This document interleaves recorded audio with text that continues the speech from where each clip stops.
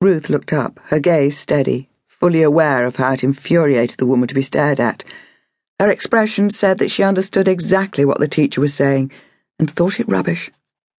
"I understand, Miss Kemp." The teacher flushed deeply and walked away, turning her attention back to the rest of the class.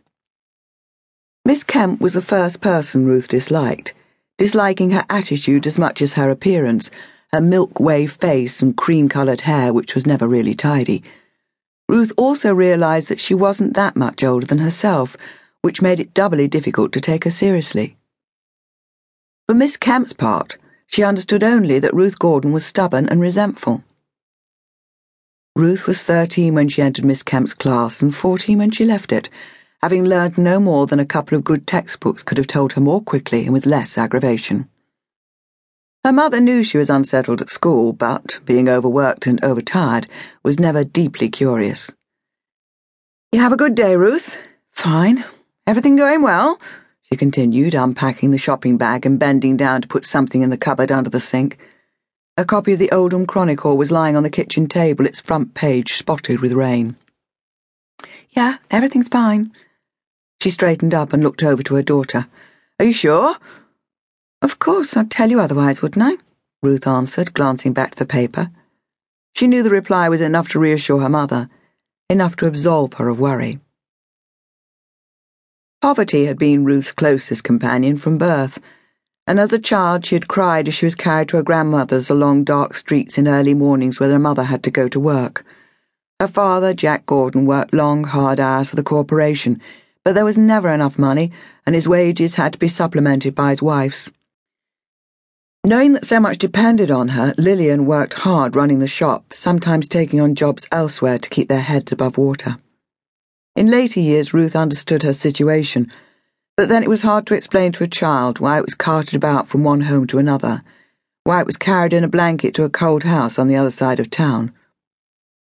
If Ruth had dared, she would have asked to stay with Grandma Price in the tiny house on Mapleshore Road, safe with a coal fire with her Talamanca cat, but she never questioned Lillian, and night after night she would be wakened and taken home.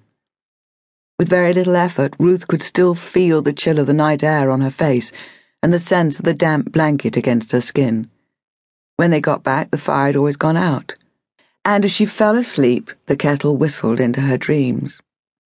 Lillian believed she'd done the best for her daughter, who never said otherwise, but when Jack Gordon came home from work in the evenings, it was to him that Ruth turned. "Come on, Flower, let your dad take you out." "Don't let her get cold," Lillian shouted at him, glad to be rid of them so she could get down to do some work at the shop. He winked at Ruth. "But I let my little girl catch cold." "Well, mind you don't," was her familiar parting shot. In perfect unison they set off for a walk. There were numerous places they could have gone. Oldham Edge, the high ground where they could look out to the Pennines and over to shore, counting the mills which loomed out of the hollows, stretching away from the tight little towns around their feet. Or they could have gone to Tommy Field's and the open-air market. Ruth liked it there. She didn't even mind the rain on Tommy Field's.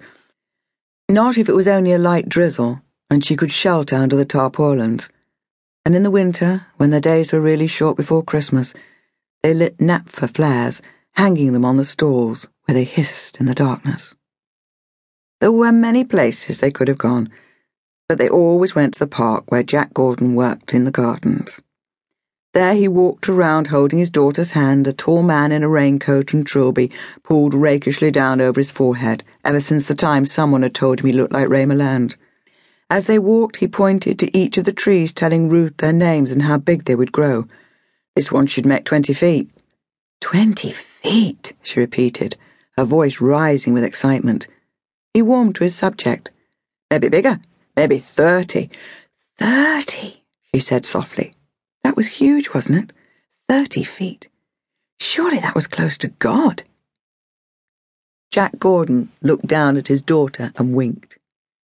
He was proud of the skinny child next to him, proud of her poise. Class, Grandma Price called it.